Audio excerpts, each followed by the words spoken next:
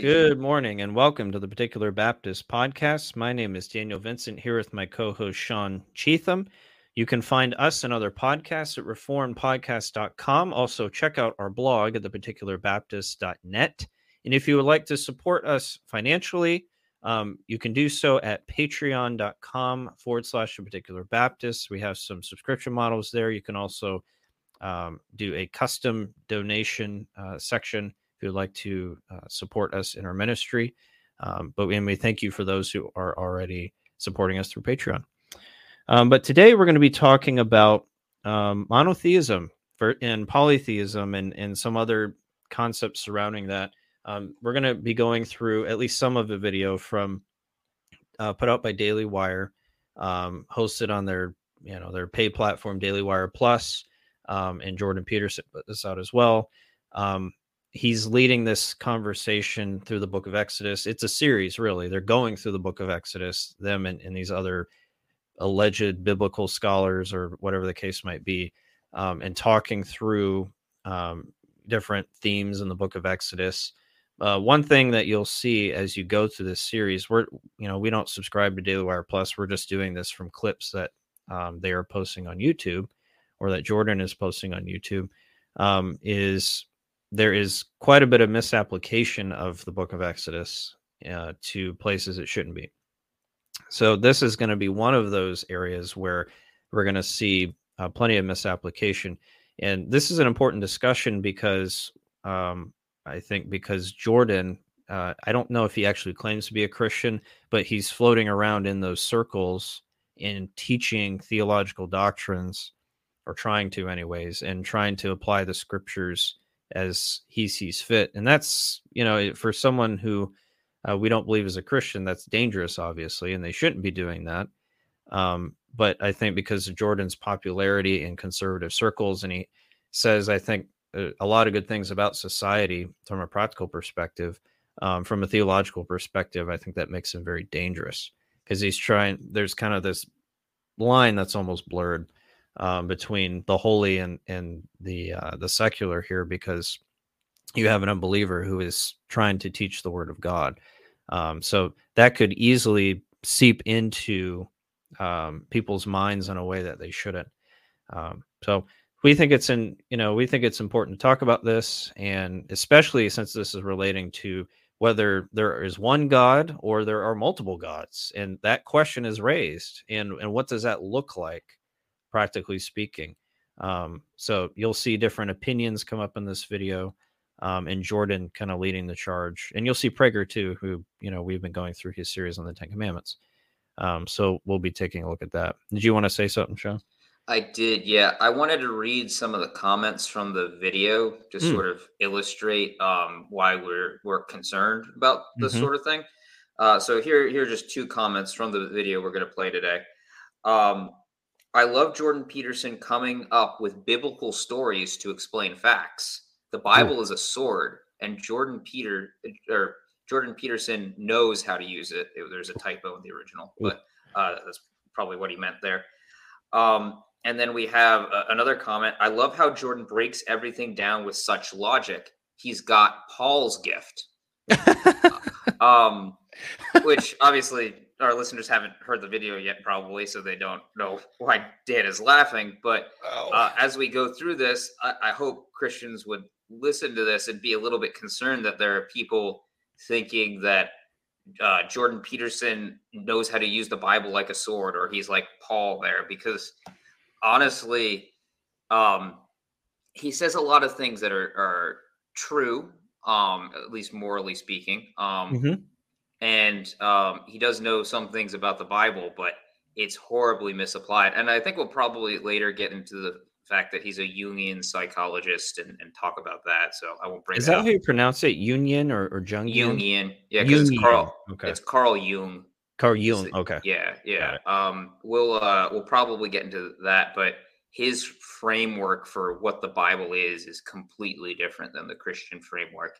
So while he might say things that are correct and things that sound correct, he's got a very different worldview, and it can be dangerous because you might think he's saying one thing and he's actually saying something different. But we'll get into that, I'm sure.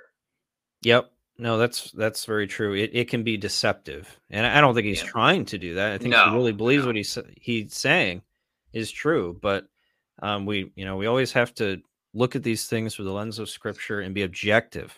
We cannot be, be like, Yeah. well, Jordan Peterson's a smart guy and he aligns with my worldview, so therefore what he's saying is true. We have to be careful about that kind of thing, or Yeah. we can brush off all these errors that come out.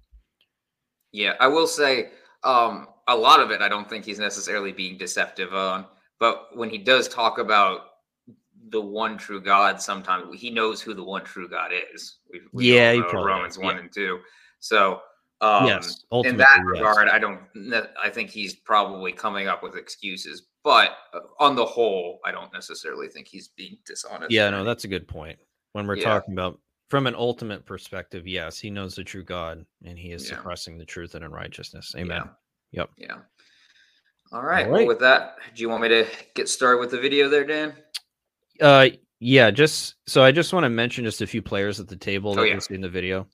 So we'll see Dennis Prager, obviously. He's going to be talking a little bit. We have Larry Arnn from Hillsdale College. Some of you might know him. I subscribe to their free publication Imprimis. There's a lot of good stuff that they actually put out from a political and sociological perspective. So the president of that college is at the table. Dr. James Orr of University of Cambridge. He's written on some theological stuff. He's interesting because he's actually written on Thomism and classical theism. So I don't know where he falls in that, if it was just more of a historical overview, but he swims in that camp a little bit. And then Jonathan Pajot, who's into, creating icons in an Eastern Orthodox context. And so he's very involved in that. And Sean and I were just talking, and apparently he's friends with Jordan Peterson. yeah, they are friends. Yep.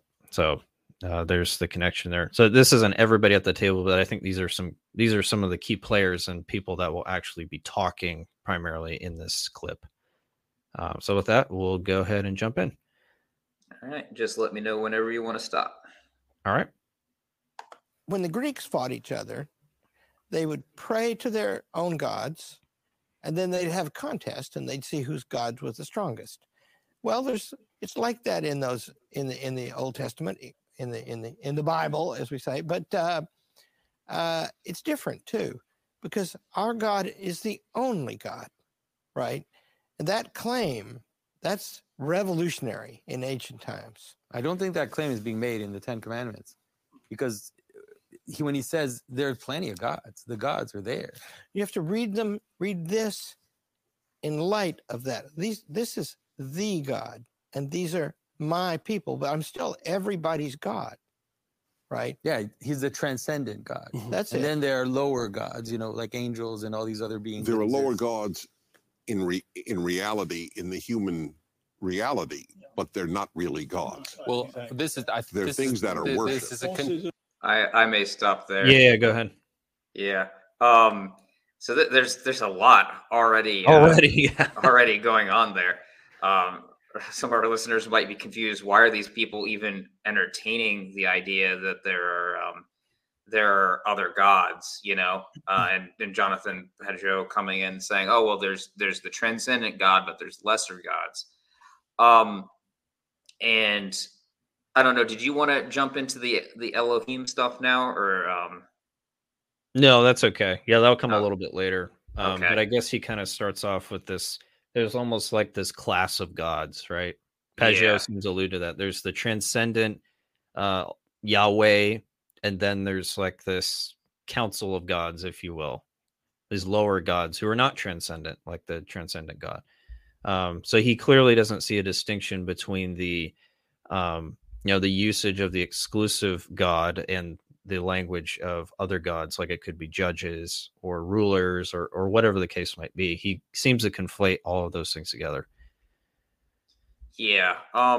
We will get into why in Hebrew sometimes that's the case, but at least from my perspective, for the English word God, right, it has a set meaning that really shouldn't be applied to anybody but the true God. Now, we could use the God in the sense of talking about false gods. Like if I say the gods of Greece, doesn't mean I think they're real, but I think that they were conceptually real, as like the Greeks worship these entities. Whether or not they were actually gods is irrelevant. But the English word God, I don't think should be applied in the way like, oh, well, angels, we can just call them gods. That's not the way that the English word works. That's not what's being communicated there is what I think is inappropriate. Yeah, it's just making a blanket assumption that, it's a translational thing. He's focusing on the English word rather than the underlying language. And we'll talk about shortly, again, what that breaks down to. But he's assuming that because it says God, it must mean deity in every sense. So he starts to break down this kind of category. And then they start talking about henotheism, which it gets into kind of an interesting discussion. But yeah. And then just, I guess one final thing, the claim that, the 10 Commandments aren't talking about the exclusivity of God, that there's only one God. Like, like you shall have no other gods before me. Okay. You're not going to make a graven image. You're not going to bow down to them and serve them. It's in the context of worship, right? Are we to be giving worship to other entities? Because if you want to say that angels are gods, I can point you to Revelation where John goes to bow down before the angel, and the angel's like, no, don't do that. Angels are not supposed to be bowed down to and worship. So I would, I definitely think that the first and second commandments are dealing with the exclusivity of the one true God there. And then if they are actual deities, they should be worshipped in some way, right? They deserve it because of their status. Yet all of that is stripped away in the first 4 commandments of the 10 commandments is you worship me. I have a day set aside that you must worship me and do these things. So it sounds pretty exclusive to me. Otherwise, God is unjust to take away the glory from someone else who deserves it, right? And we know that God is holy and just, and He's not going to treat others in an unjust way. So just based on that alone, you can say that even in the 10 Commandments, you have this exclusivity of God. He alone is to be worshipped because He deserves it. He alone deserves worship. Nobody else does in that way. So. Yeah, I mean, and of course, none of these guys are actually going into the text and mining that stuff out. They're just making all these blanket assumptions. And you can see Larry Arnn, he's trying to use some kind of analogy of faith here. Like, well, you got to look at this in light of the other thing, right? So you can see, at least he's trying to keep these guys focused on the text, but they just kind of float up in the sky somewhere. Yeah, and I'll just point out at this point, if what's really trying to be communicated by the first commandment is that there's one primary God and other lesser gods, where do you see that in Exodus? Like anywhere, right? Like, because you would think that contextually, if that's what's going on, like that's what's meant to be communicated, we'd have some sort of sign about that. But really, up until the giving of the 10 Commandments, all we've seen is that the gods of Egypt are nothing, because God comes in and is able to wreck Egypt with the plague specifically targeted towards the specific Egyptian gods and showing that they have no power. Where is this henotheism pantheon of gods? Being communicated? We will get into later one spot that's brought up a lot, but in Deuteronomy. But at least at the moment, if you're trying to communicate in Exodus 20 that there's one primary God who's worthy, or that you're not supposed to have any gods before Him, but that's not talking that there's only one God, then where in Genesis, where in Exodus, where in the rest of the Bible, let's broaden the scope all the way out to the entire Word of God, where do you see that? So his point was to show that these were not gods and that He was the only true God. Show Pharaoh who was really in charge here. All right, continuing on. It's a contentious point that I've noticed has been kind of hovering in the background. We've not really settled it. Are we committed to the idea of henotheism, the idea that there's a God, Yahweh, the God of Exodus 3:14 is the top God, but there are, in reality, not just in our human reality, our human imaginations, actual gods? Or are we saying this You is... mean in the eyes of the Bible, in the eyes of God, in the eyes of Moses? All of those, in some sense. So you okay? So I'll make a brief comment here. Like the fact that he's making a distinction between the eyes of God and the eyes of Moses, as if Moses might have written something that was not in line exactly with what God said. That really lowers what the scriptures actually is, right? Are the scriptures inspired by God, or are they the works of Moses that God sort of looks at? It's like, yeah, that's good enough there. It's really a lowering of what the Bible actually. Yeah, is it just a book written by some senile old man, or is this who thought he saw something when he didn't, or the other way around? Or is this men who were carried by the Holy Spirit who were writing under inspiration? And that goes really to the heart of what's being discussed here. And then you see James Orr bringing out this idea of henotheism, which kind of, I guess, is this class of gods where you have kind of one top god or one god that you worship out of a pantheon of gods.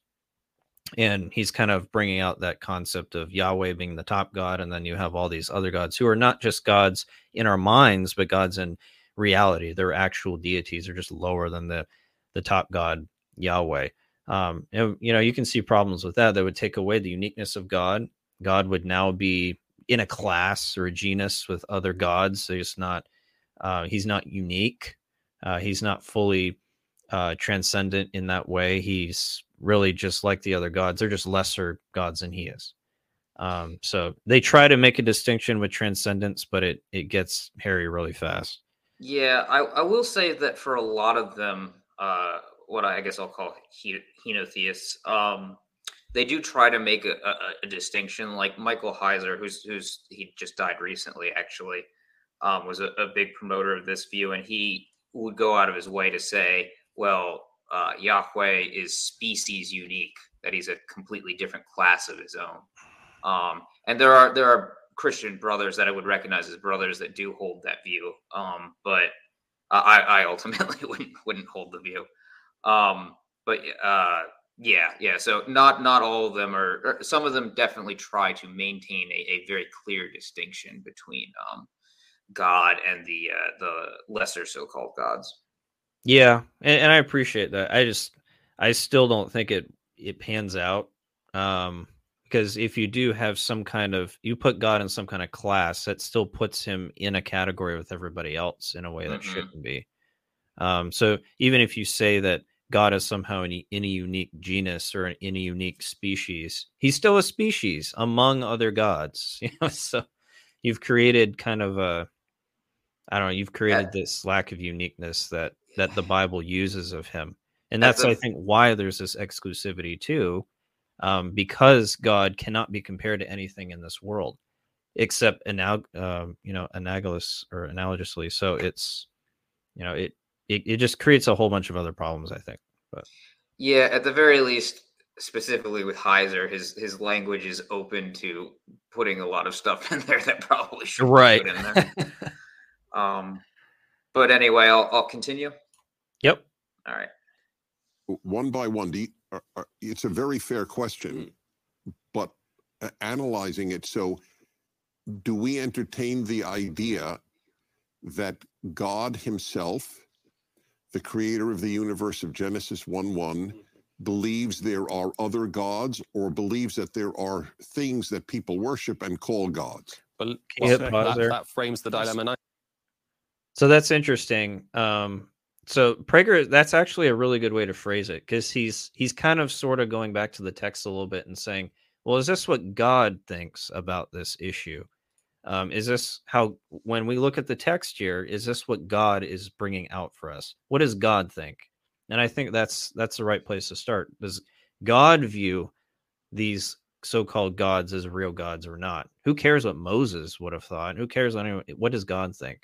I think that's a really good place to kind of frame the question. No, it's exactly the right question, because we'll get into texts where things are called gods, and then having looked into the issue, some people want to say that, okay, well, they must be gods in some sense, but are they really gods, or is the text just using the word and really they're false gods, right? Because if I want to describe the gods of Greece, right, like I use that term, but it doesn't necessarily mean that I'm communicating that I believe that those were necessarily real entities. You know what I Right. mean? So it's actually the perfect question from the standard of God, who is the transcendent absolute. Are they real or not? That's the core question there. So I'll definitely give credit to Prager for that. Yep. Nicely. Is it the first or the second? Is The it second. henotheism or monotheism? So there are Right, principalities and that's- powers. There are. I think the Bible is monotheistic. That's what I'm totally yeah, with you, Yeah, Dennis. I know you. We And I know usually the are, yeah. philosophers of religion make this distinction. Yes, it's not But a I philosopher think the biblical Yeah, view, that's the Lord right. alone is God. Yeah, And Calvin's idea, the human heart is a forge of idols. Well, the We need angels are named something- gods we in the need some- Bible by the text. Principalities and powers Yeah. of Paul. No, I but mean, even the word, Yeah, the but words for the Dennis, some gods. people believe in. So I'll stop it there. Pajot has a point, although I think it's being over applied here, if that makes sense. Let me call this up here real quick. Unfortunately, my notes are out of order in regards to how we actually decided to do this. So the Hebrew word Elohim, which is normally translated as God, can refer to be applied to other beings, although it's not, as far as I can tell, very commonly done so. It is normally a reference either to false gods or the one true God. Mhm. So in this case, I'm quoting from Psalm 8, 4 and 5. What is man that thou art mindful of him, and the son of man that thou visiteth him? For thou hast made him a little lower than the angels, and hast crowned him with glory and honor. So here, the word angels, the underlying Hebrew word is actually Elohim. And we know that rendering it as angels is correct because the New Testament in Hebrews quotes this and uses the Greek word angelos for angels. So we have an inspired translation saying it is perfectly appropriate to render Elohim as angels here. So if you want to, I guess there's a couple ways that you could look at this. You have fallen angels that are masquerading as false gods, and that's why they're called Elohim. Or Elohim can, in certain contexts, be applied to just spiritual beings in general. And there is one other verse I'll bring up to demonstrate this. This is 1 Samuel 28, verses 13 and 14. And this is where Saul goes to visit the witch at Endor to see if she can communicate with Samuel, who's died.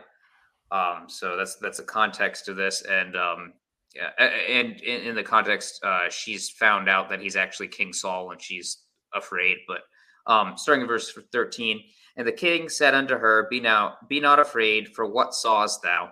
And the woman said unto Saul, I saw gods ascending out of the earth. And he said unto her, What form is he of? And she said, An old man cometh up, and he is covered with a mantle. And Saul perceived that it was Samuel, and he stooped with his face to the ground and bowed himself. So here she's saying that she saw gods, Elohim, come out of the earth, but they're really talking about a man, specifically Samuel. So I mean, maybe it's a little bit risky to take the Witch of Endor's interpretation of what she's seeing, but it does seem that she's applying it to a man, and that maybe in some context the word can be applied that way. But at the same time, we have very clear statements in the Bible that there is only one God. So I think you at least wanted to quote from Isaiah 46, Dan. Yeah, I have Deuteronomy 4:35 and Isaiah 44:6. So it's Deuteronomy 4:35. To you it was shown that you might know that the Lord himself is God. There is none besides him. And then Isaiah 44:6. Thus says the Lord, the King of Israel, and his Redeemer, the Lord of hosts. I am the first and I am the last. Besides me, there is no God. And particularly in Isaiah 44:6, you have the word Elohim being used here for God. So basically, it would read, "Thus says the Lord," meaning Yahweh. Yahweh or Jehovah is the Redeemer, and He is the first and last. And besides Yahweh, there is no Elohim. There is no God. So what God is doing, the word is being used here in the context of deity. So it can refer to deities, right? So when it's talking about pagan gods, it's using it in that term as a deity. So God is essentially putting Himself, at least logically speaking, putting Himself in the category of other gods and saying, there is, among all the deities that there are no other Elohims. I am the only Elohim. Yahweh is the only Elohim. So I think that's a very, a very explicit passage, and same with Deuteronomy 4:35, where you see this, this exclusive nature of God. I am the only God. There is no other Elohim. So that right off the bat eliminates any possibility that, a Dagon is a real God, or a Baal is a real God, all of which can use Elohim is referred to them in different places in the text, like 1 Samuel 5:7, referring to Dagon. Elohim is used of him. So God is saying that a God like Dagon, an Elohim like Dagon, is not a true God. I'm the only true God. Yahweh is the only true God. So just doing a cursory, and I didn't have to dig very far to go find this stuff. I mean, this was all information that was readily available online. Just doing a simple word study can really help to understand what, not to do when you're talking about the text, just because, as Pajot's assertion is that, the same word for angel is used for God. And I think he's referring to Elohim. Just because it's used in the same, the same words used in the text for different things doesn't mean it has the same meaning. The context determines what that is to mean. And clearly in Isaiah 44:6, you're seeing God is declaring Himself to be God against other gods. And then later on in that same chapter, he talks about the folly of idolatry. He makes fun of those who make idols. Hey, who's this idiot who's going to make, a god out of wood that you're going to cook your food over later? What idiot would do that? Those are stupid people. They're foolish. Why would you do that? And so you're going to see this contrast between I'm the only Elohim and then those who make Elohims, right? Those are foolish. I'm the true God. Worship me. Look what I've done. Here's my works to demonstrate that all these other people who worship Elohims or other Elohims are foolish. So it's just very, very clear from the text. And Prager will point out, I think very shortly, that, the Jews weren't always monotheists. And that's true, as we see very clearly in, later on after the land of Canaan is taken. Well, even earlier than that, we see idolatry. With the golden calf, they were making God in their own image and effectively worshiping another god. And then you see them going after Baals and Ashtaroths and paganism being introduced into, Judaism. But all in all, the core theological framework that's given is monotheism. And that's what Christians hold to, and that's what Jews, Orthodox, historical Jews should have held to. So it's, the text is very clear on that. So to your Isaiah and Deuteronomy quotes, I'll add two of my own. Sure. Isaiah 46:8-9. Remember this and show yourself men. Bring it again to mind, O you transgressors. Remember the former things of old. For I am God, and there is none else. I am God, and there is none like me. Yep. And then Deuteronomy, also chapter 4, but in this case it's verse 39. Know therefore this day, and consider it in thine heart, that the Lord, He is God in heaven above and upon the earth beneath. There is none else. So this is clearly demonstrating the exclusivity of God. There's a perfectly appropriate sense in which we can say God is God, nothing else is God. That's what the text is clearly saying. So even if we do have occasionally, and it's not emphasized at all, but occasionally the word Elohim being applied to beings other than the one true God, that doesn't necessarily make them gods in the sense that we want to use the English word God. I don't think it's appropriate to do that. Now, at this point, I'll probably I'll probably talk about Deuteronomy 32:8, because a lot of where this henotheism comes from is the idea that God took the nations and basically gave angels or another class of spiritual being and put them over the nations as their gods, and therefore it is appropriate to call them gods in that sort of sense. So in a lot of modern translations, and I'll quote from the ESV here, you'll have the rendering of Deuteronomy 32:8, when the Most High gave to the nations their inheritance. When he divided mankind, he fixed the borders of the peoples according to the number of the sons of God. Now, sons of God is often used in reference to angelic beings. When you see it in Job, and in Job, it's talking about the sons of God rejoicing before the creation began. That would have to imply that they're some sort of not pre-existing being like God. God still created them, but they were created before the foundation of the world. I will note that this is not necessarily, there's a textual difference here. For example, I'll quote from the KJV, which renders the Masoretic text. The Masoretic text has it this way: when the Most High divided to the nations their inheritance, when he separated the sons of Adam, he set the bounds of the people according to the number of the children of Israel. Now, where sons of God comes from is there's when the Dead Sea Scrolls were discovered, one or two, there was a little bit of a contention about whether it was actually two, but at the very least, one of the fragments of Deuteronomy rendered it as or had sons of God there. And without getting into a whole textual critical issue, I will just say that I think sons of Israel just is better contextually in the text. If you look at 32:8 and 9, you do have it's a little bit of a section there, because in Hebrew they both start, or the 32:8 starts with inheritance, and then 32:9 in Hebrew ends with the word inheritance. So it's like a little bit of a section of parallel there.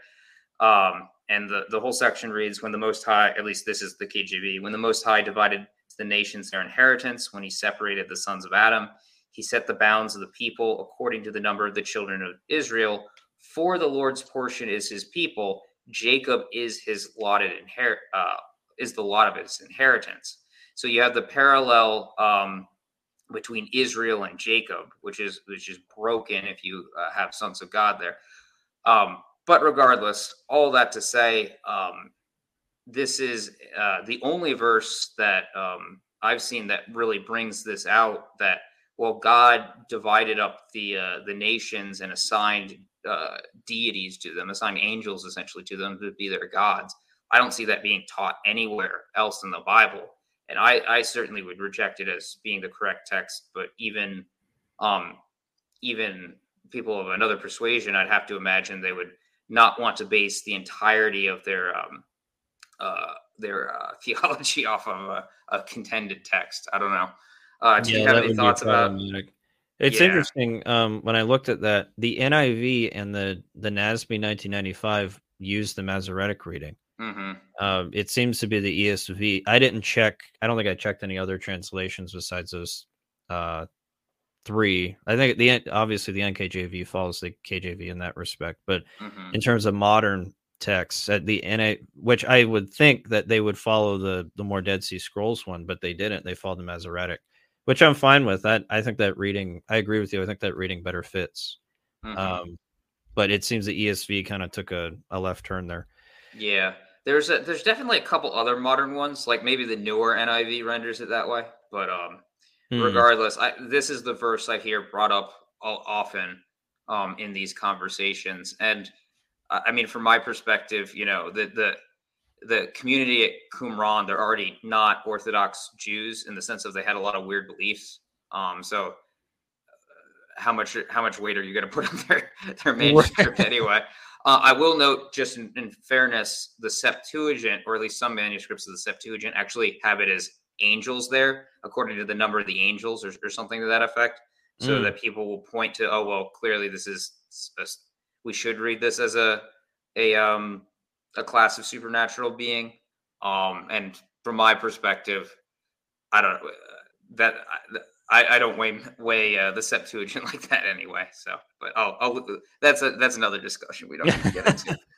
Confessional text. Yeah, exactly. I was gonna poke at Sean about that. But you do have fallen angels masquerading as deities, or in some sense being related to certain regions or certain areas. For example, I'll quote from Daniel 10, verse 11 through 13 here. And he said unto me, O Daniel, man greatly beloved, and this is Gabriel, understand the words that I speak unto thee, and stand upright, for unto thee I am now sent. And when he had spoken this word unto me, I stood trembling.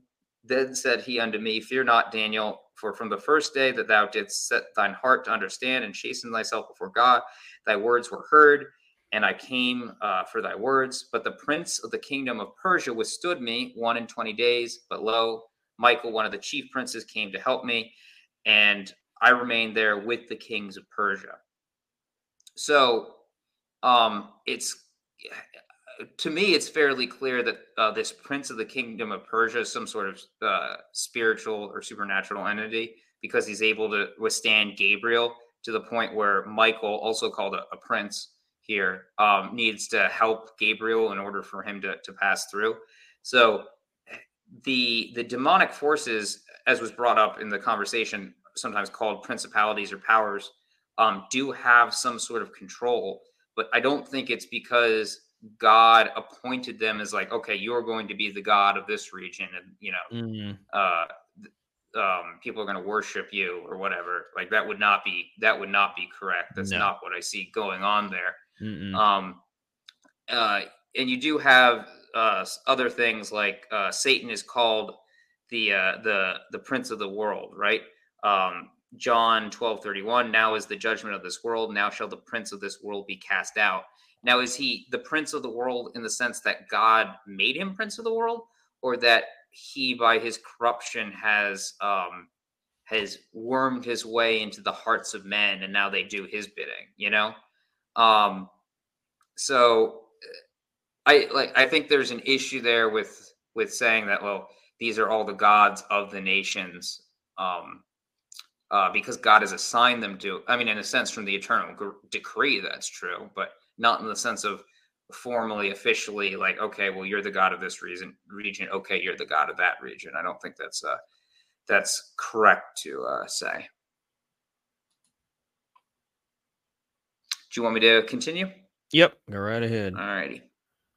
Those things they do today. Reason. No, but the angels Science. that God sends are called gods. By whom? I mean, the angels that are in God's service are used. Sometimes they use the same. I don't know that that's so in the Hebrew Bible.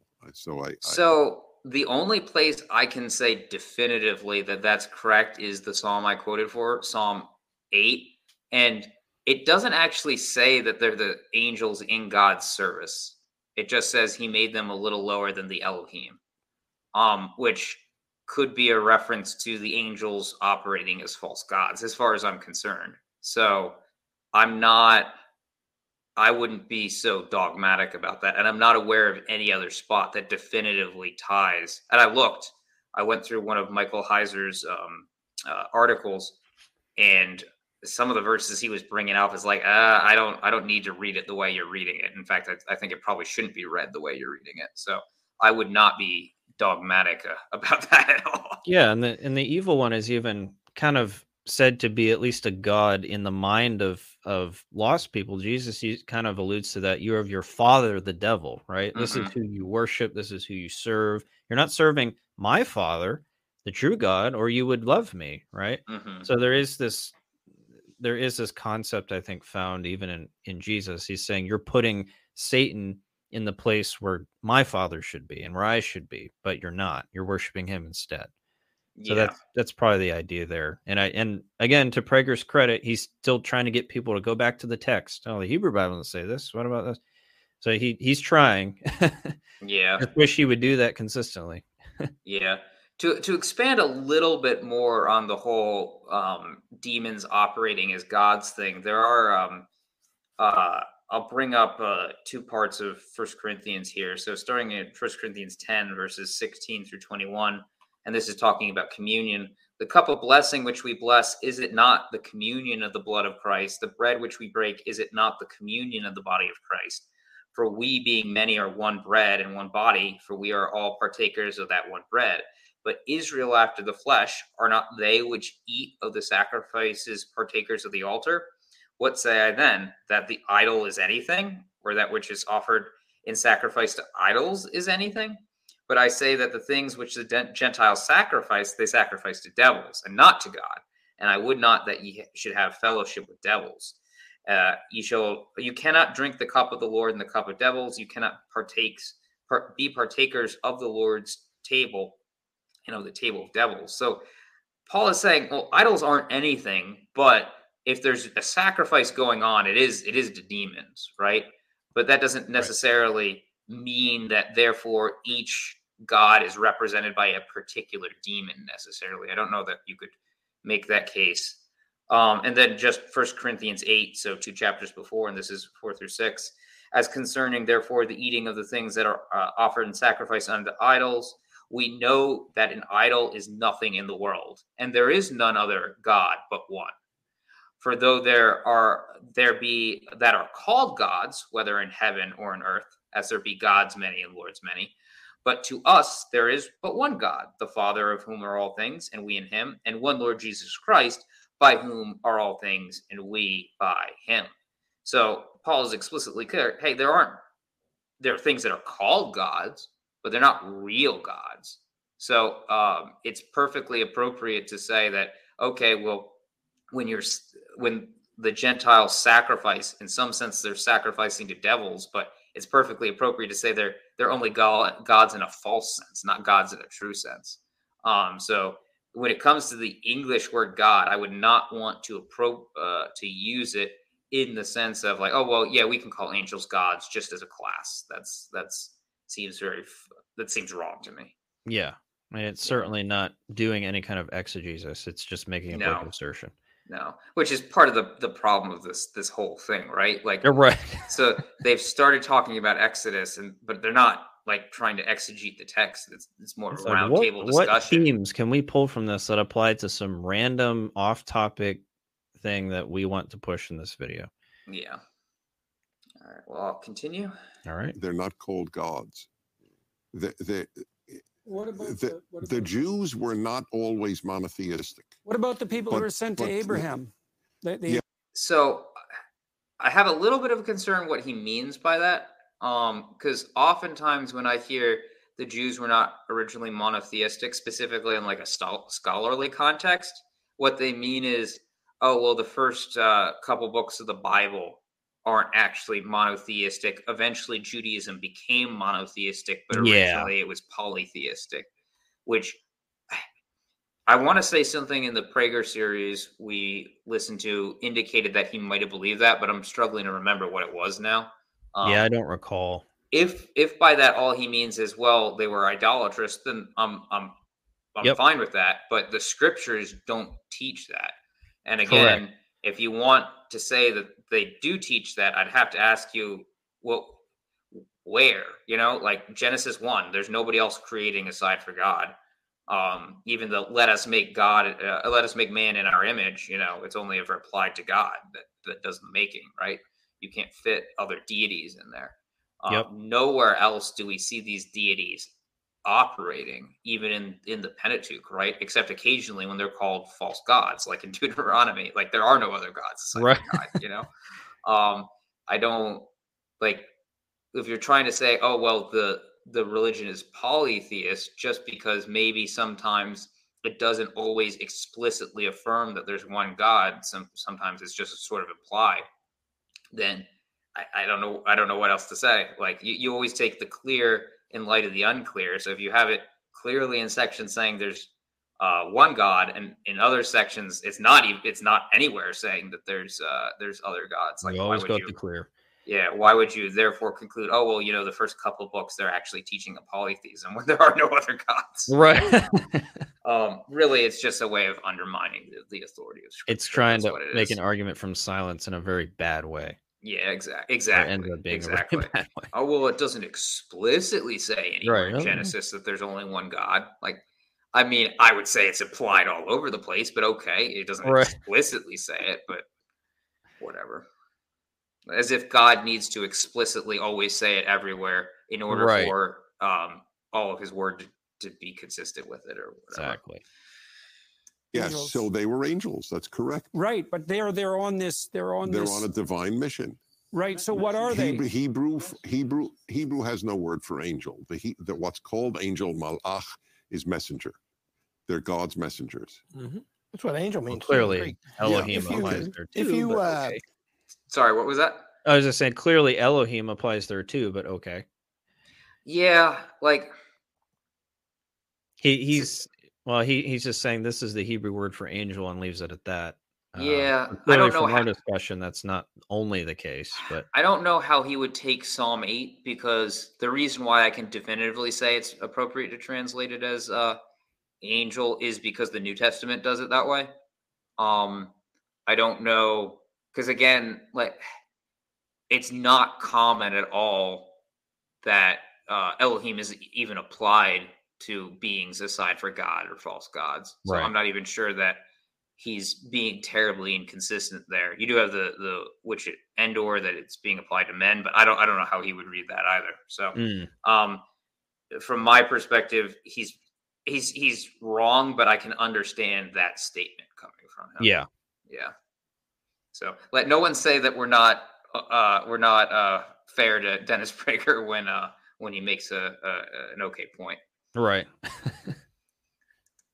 So, is it in the book of Revelation? You guys will know, where somebody's going to bow down before emissaries from God, Yep. and the command is, "See thou do it not.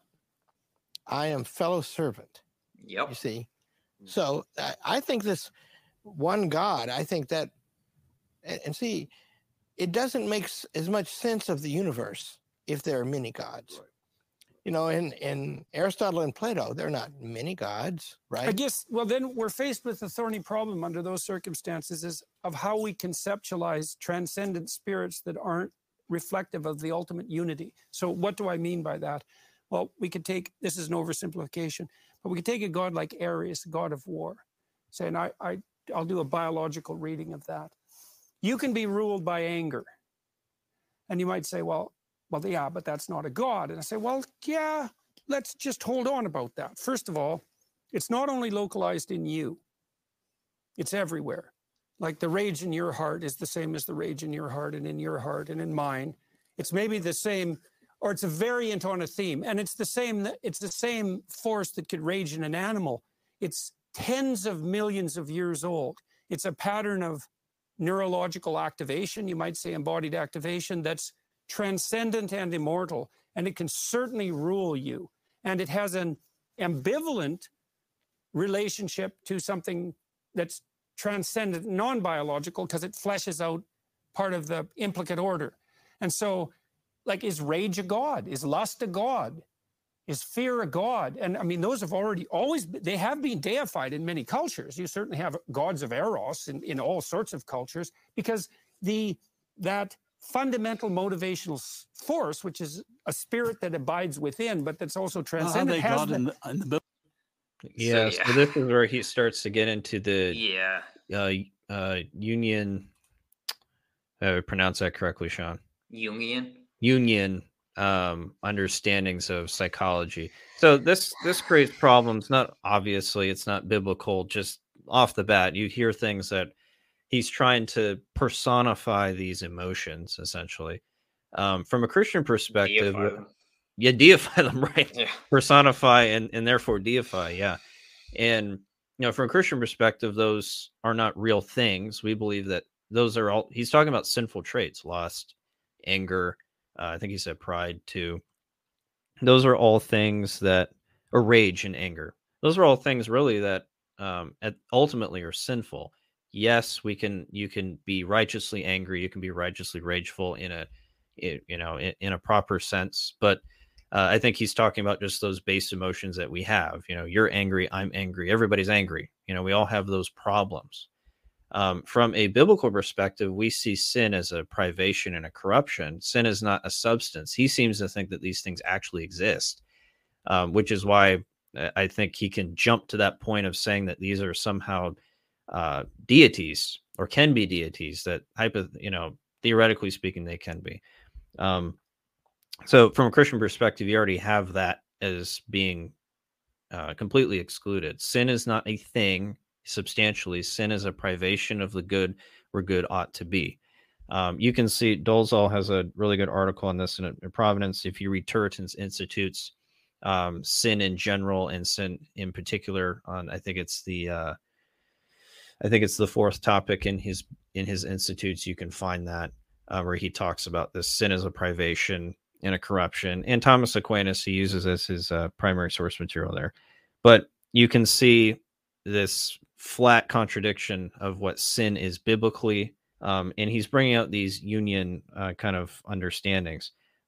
Just a brief summary of what this is. So this there's a summary of a book called Jung on Mythology by Robert A. Steele. In the summary, says this: Jung then asserts that the similarities among myths are the result of the projection of the collective rather than the personal unconscious into the world. And Jung was a student of Freud, and he kind of brought out, and I think this is actually a place where he diverges from Freud, but it's kind of in that psychology world. So basically, myths, like these different, which could include these different gods that come out in mythology, are really an outworking of those collective things that are in humans. And that seems to be what Peterson is bringing out here.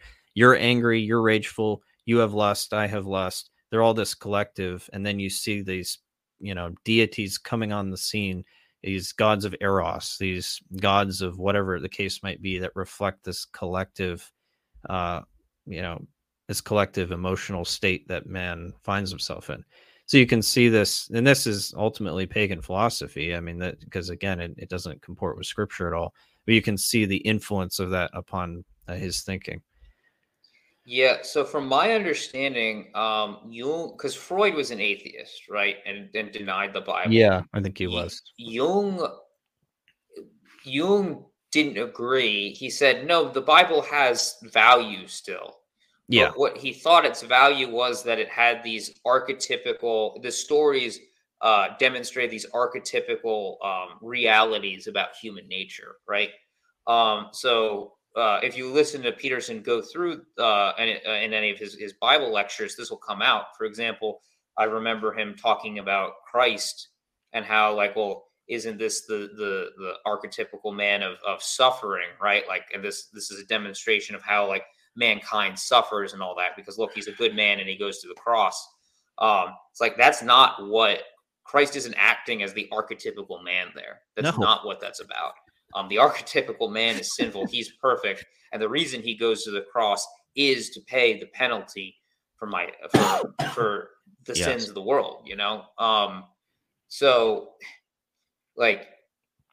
it's really bad, which is why ultimately we want to bring this out, that Jordan Peterson says a lot of good stuff, and he pays a certain respect to the Bible, just like Carl Jung did, we shouldn't throw the Bible completely out. It has value. It has it has value in there.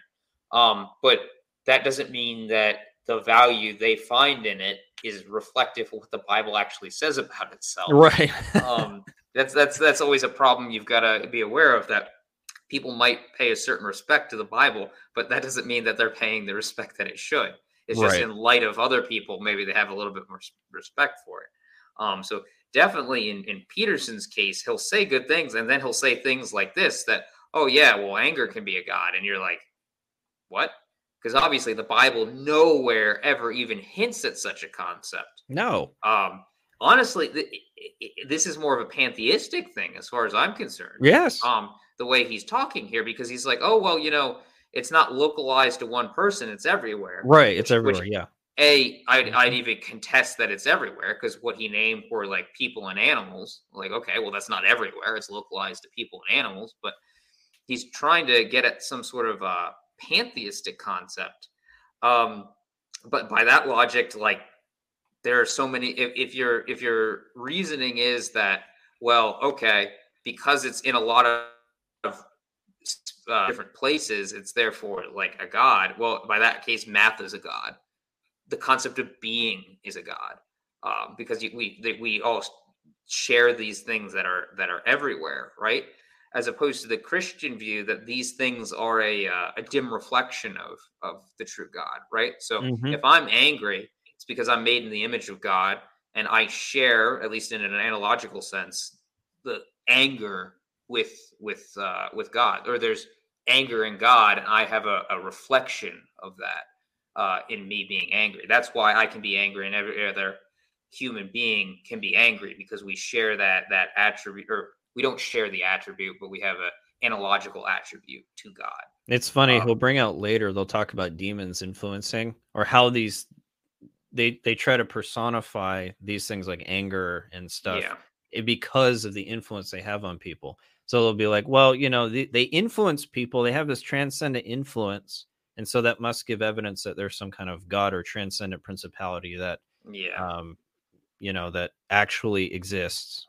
But, well, I mean, sin entered the world, right? So the reason why we might do sinful things is because sin entered the world. But that doesn't make sin a god, right. Just because something is and sin doesn't exist as a substance. it's a privation of good. It's a corruption of good. That's all it is. So you can't even get to the substance part, let alone a being that's, intellectual and personal, like a deity. But and he will go on later to talk about idolatry and how people can make things into gods by becoming enslaved to them, essentially. But that doesn't seem like what he's talking about here. He's talking about like anger in of itself. Does anger in of itself have the qualities that would make it a god? So right, that's what he's trying to say. And they will push back. The gentleman to his right there, from our looking at, or to his left, I should say, is we'll push back and be like, well, no, it's how we're making gods. That's what those things are. And Jordan will keep pushing back against that. Like, no. These actually might be real deities. And he keeps talking about this from a, quote, biological standpoint. Again, he's coming at this from a naturalistic worldview.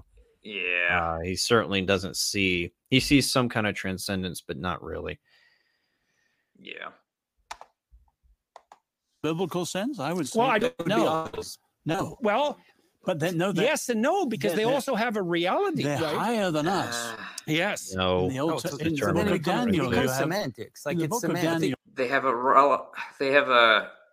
They exist, sure, like anger exists in a sense, but that doesn't mean it's a god, so you could turn it into an idol, sure, but that also doesn't make it a god, right?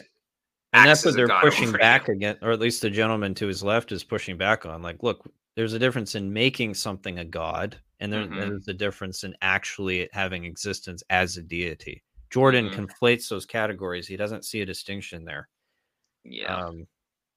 But I think we're at semantics here. No. So you believe that there are principalities that act upon us that are beyond human scale, but you don't like that we call them gods, let's say. No, we may call them gods. We may call them gods, but they're not God. But they have existence. Yes, absolutely. Okay. Supernatural. Then we're fine. We're a supernatural. We agree. Okay, so basically, it's just the word. We just don't like the fact that we use the word God. Then we are agreeing in some sense that we're going to reserve the term God for the unity. That's fine. We can use principality for the It's interesting that Jordan talks about the unity. That's very Aristotelian. He's not. It might be the one true God, but it's the unity. There's this one being out there somewhere that we're kind of, it's very Aristotelian. But yeah, you can see this. They're pushing back and forth on this. And Pajot's trying to say, well, it's just semantics. It's not. It's a conceptual difference. Like what you say about this God, the true God versus other things, is vitally important and changes fundamentally our religion as Christians and changes what our understanding of God's word is. It has a cascading effect. So it's not just semantics. It is a fundamental difference. And we do believe that there are principalities and powers. Paul talks about that. But we wouldn't say that like sin is a principality. Again, we've already determined that sin is not a substance. And that seems to be what they're going towards. But even if you want to talk about righteous anger, which would be good and would exist, that is still not going to have, some kind of deified influence on us. That's just part of our nature based on God's grace alone. God, sanctifying his people and being more like himself. But that's it. I mean, and that's the only deified influence that we can say we have. God is making his people more like himself. But not that those things, things of themselves are, somehow deities influencing us. It's almost like Jordan has the right idea. Again, he's just putting it in the wrong place. Yes, there is a deity who influences us, but not in the sense that you're saying. You're just misapplying the concepts way over here to things that shouldn't be, and taking a pagan psychological philosophy and putting it onto your understanding of the text. But yeah, it's like they're almost teaching a polypantheism, where like there are multiple things that are gods and they're everywhere. Right. And a henotheism too, because Jordan still seems to agree there is the unity, this ultimate being, but then there's anger is this kind of lower principality that's there. Ugh, it's a mess. And I'll note with Pajot, right? He really wants to use the word God. The reason why we don't want to use the word God for these things is because we want to maintain the absolute, that there is only one God, as the Bible says all over the place, right? That we want to preserve the sense in which that word is used, that there is only one God. Nothing else can be rightfully called a God, except like, okay, well, they're false gods or whatever, right? We want to preserve that. Pajot doesn't seem to have any interest in doing that. It's like, oh, okay, well, if you want me to use the word principality, I'll use the word principality. Like, how about you want to be very clear about the species or the uniqueness of God, right? That he is the only God. Why is that not at the forefront of your mind? Because it's certainly at the forefront of the Bible's mind. That's why it's repeated over and over and over again in multiple places that he is the only God. So to like be loose with the words already, like I'm not happy with, but it also doesn't seem that he's making the positive case that I would want to, that the other guy is trying to make. That yes, there is only one God, and that's the God of the Bible. That's it. Right. It's to not cause confusion. It's to make absolutely certain that this God is the God. And we're being very careful in our clarification of language here. Exactly. Pajot doesn't care. He's just like, well, everything's this could be God, this could be God, without any real. It sounds like as long as it's a personal, and maybe not even a personal being, like as long as it's something that's higher than man, we should call it a God. That's what it sounds like. I don't know if that's actually what he means, but that's the impression I at least was getting from what he was saying. Yep. So I don't know. Like at this point, this becomes speculation on my part because he is Eastern Orthodox and they have the doctrine of theosis. I don't know if this is like part of that and support of that, or like that just flows from Eastern Orthodox thinking or whatever. But it really does definitely seem to be undermining in the way it speaks about the fact that God is the only God. Right. And that at that point it becomes very dangerous. Which this whole thing, I'll probably talk about it at the end, but this whole thing is just absolutely horrible in terms of communicating actual truth about the Bible. Right. Yeah. All right. But the capital table is a child of the Bible, fine. And that means we don't like to call many things God. Right. I guess my objection was whether we call them gods or not, they have a proclivity to act like deities. Oh, absolutely. Right? That's the biblical view of idols. Yes. Well, powers in which we're making a. But it's deeper than that in some sense, because you could think of an idol as just an arbitrary human construction. But what I would say instead, it's not. It's the raising of a principality to the highest place. And so you say, well, my God is Priapus, let's say. And many people say that now. In fact, it's almost mandatory to say that. So, but less than the highest place. Right. Because right. Well, it's in God. With a Yes, capital you could G. imagine Yes. demonic agencies being recognized by Satan. So, like, there is an element of truth in saying that, well, these idols, they have existence of themselves, and they've been raised to a spot that they're not, and they're acting like gods. I don't know, but like, I don't even like the sort of the way that's put. What did you think about that? So he's kind of, so the gentleman to his left, I think, is right on point. You know, we're taking those deficiencies in us, or whatever the case might be, and we're you know, expressing them in idolatry. It seems that Jordan is trying to go beyond that and actually work the other way around and say that it's an influence upon the person because those things are somehow deities, and you're raising them to the highest place, right? So you're transcending those concepts, and it's working down on the person. That seems, and then that's where the whole conversation in demonic agency comes into play, and opening yourself up to demonic forces and all that. So it seems that he's kind of working backwards, where idolatry is a working out of our corruption and projecting maybe human qualities, like, you know, you have the god of fertility, and certain, which I think is what Priapus is, a Roman god, I think, having to do with fertility, if I remember correctly. But the point is that it's an expression of human emotion, of human actions. And I think that there is kind of this, Jordan is just taking that principle and elevating it to a place he shouldn't be. He's working backwards. We would never say that anger, I don't understand why he would say that those things in and of themselves have some kind of human or some kind of personal quality. They act like gods. I just don't know where he jumps there. He doesn't even really explain why necessarily. He seems to just take that leap. They act like they have a proclivity to act like deities. I don't know why he jumps that conclusion. The only reason you could say that is if like somebody's controlled by their anger, right? They're controlled by their anger. They're enslaved to it, but not everybody is, right? Right. Which I assume. And Prager brings that out later. He says, well, I have the ability to control my anger. I have the choice to not do it. So if you say that, you know, I'm controlled by my anger and that's some force working outside of me, then how am I responsible for my anger? It has to be something coming from me, right? And again, to Prager's credit, he's hitting on the right issues. But yeah, we would never say, again, sinful anger, at least, is a privation. It doesn't have any substance.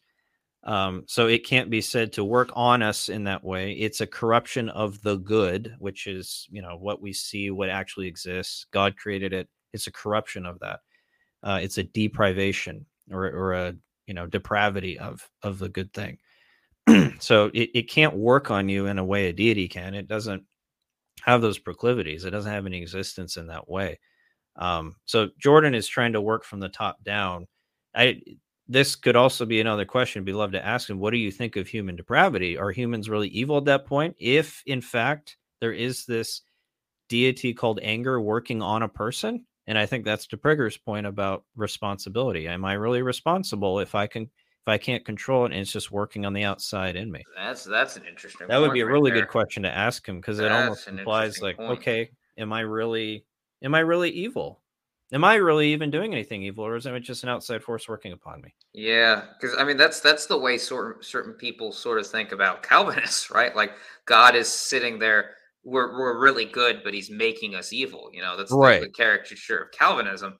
But you do sometimes the way people speak about sin, that it is just like this thing that's outside of me that's forcing me to do bad things. It's not. Which, I mean, in a sense, we are slaves to sin. That's true. But the sin is inside us. It's not external to us. It's a corruption of you. It's not something floating around in the ether somewhere that just pokes its finger at you and makes you do something bad. It's a corruption of the good of you as, you know, materially existing good.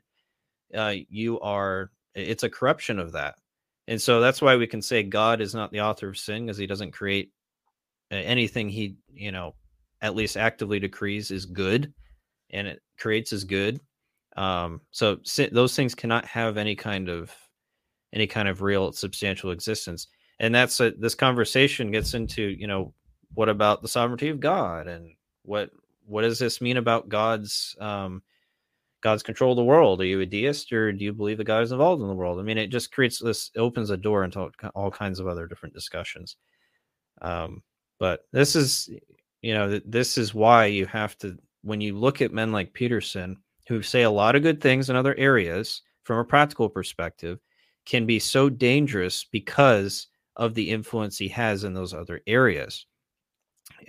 When he starts talking theologically, it gets very dangerous. You have to be very discerning when you listen to him and his compadres, because I can't think of one person that he rubs shoulders with that is a Bible believing, gospel embracing Christian. I can't think of one person. They're either Jews who reject the gospel entirely and don't believe in Jesus at all, or they're Eastern Orthodox or whatever the case might be. But I don't see any Orthodox believing Christians that Jordan would closely align himself with. So, I mean, it just, you see all these problems. That's not to say don't listen to him, but listen with discernment. Listen very, very carefully. When he says something theological, stop and really analyze what he's saying, because likely it's going to be bad. Yeah. And the fear is that there's plenty of people out there that have heard him say good things, like on personal responsibility, right? Which is sorely lacking. Yes. In Western culture. Fatherly responsibility. Like, that you actually do need to take personal responsibility, think through things. Yeah. So his stuff with transgenderism and the pronoun stuff, right? Obviously, we would agree with a lot that he says, but he's not, like, just because he's good in those areas, I fear that there's a lot of people that then just blindly accept what he says about the Bible, even though it has no basis in reality. They accept what he says about religion because he says good things on other areas. Right. And that's very unfortunate, because people might thinking they're getting good teaching. They might listen, like, here he is. He's a well-known person, and he's got an array of scholars or well-known people on this panel, and they're going to talk about Exodus. So I'm going to learn what Exodus teaches. Whereas you listen to the discussion, and there's very little talking about the text of the Bible at all. But you're not coming away with good, solid teaching. Not to say that everybody on that panel isn't a believer, obviously, especially the one guy trying to emphasize monotheism, I very much appreciate. But you're not getting good things out of this series. As far as I've seen, every single clip I've seen, you're not getting good things. You're hearing a lot of people talk about their opinions about Bible related topics, and that's it. That isn't a Bible study. That's not delving into the text at all. And is Jordan Peterson even qualified to talk about the Bible? No, I would say say no. The Bible presents its own standards for those that are able to teach, right? And Jordan Peterson doesn't fit those standards. He's not even a believer. So yeah, no, it's a shame. I mean, this happens all the time. People are elevated to positions that they shouldn't be as authorities that they're really not in.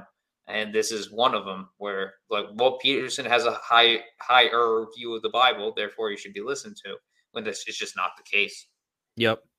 Yeah. So I guess the biggest takeaway from our discussion today is just listen to him and men like him with discernment. Don't take everything they say at face value, especially, particularly on theological issues. Just look at it don't take it with a grain of salt, analyze it, and make sure that it is it's biblical. So yeah, and unfortunately, in the conservative world, you just find a mishmash of people. They believe in the Constitution. They believe, the pro-life. It depends on who you talk to in the conservative movement. Yeah. We're against homosexuality, blah blah blah. But their theology is way over here somewhere, or they don't have one in the biblical sense. So you just have to be really, really careful and be very discerning with what we're talking about. Sometimes it's easier to point out the liberals than it is the false converts among the conservatives, just because they tend to be so intertwined, and they have just enough theological truth to get themselves in but they're not as overtly against these things as some others might be. So you just have to be really discerning. So we hope this has been helpful today, and if you listen to Peterson, that it kind of gets the wheels turning a little bit. Mm-hmm. Before you end, just like last week, I'll have something additional. Yeah, sure. For those that want to know what the actual purpose of the Bible is, right? It's not that this is a bunch of stories that tell us things about the human condition. But the purpose of the Bible, it's in its entirety, even the Old Testament, is to tell us about Christ. Mm-hmm. Christ, the God-man, both truly God, the one true God, and taking on to himself, assuming a human nature, so that he was truly man, and going to that cross for sin and dying on that cross to be the penalty, or to take the penalty for sin upon himself, and living a righteous life, so that for the one that puts their faith in him, their trust in him, not looking to their own works to be right with God, for how could we do that? We're already sinners, but putting their trust in him, their sin has been atoned for, and they're accredited with Christ's righteousness.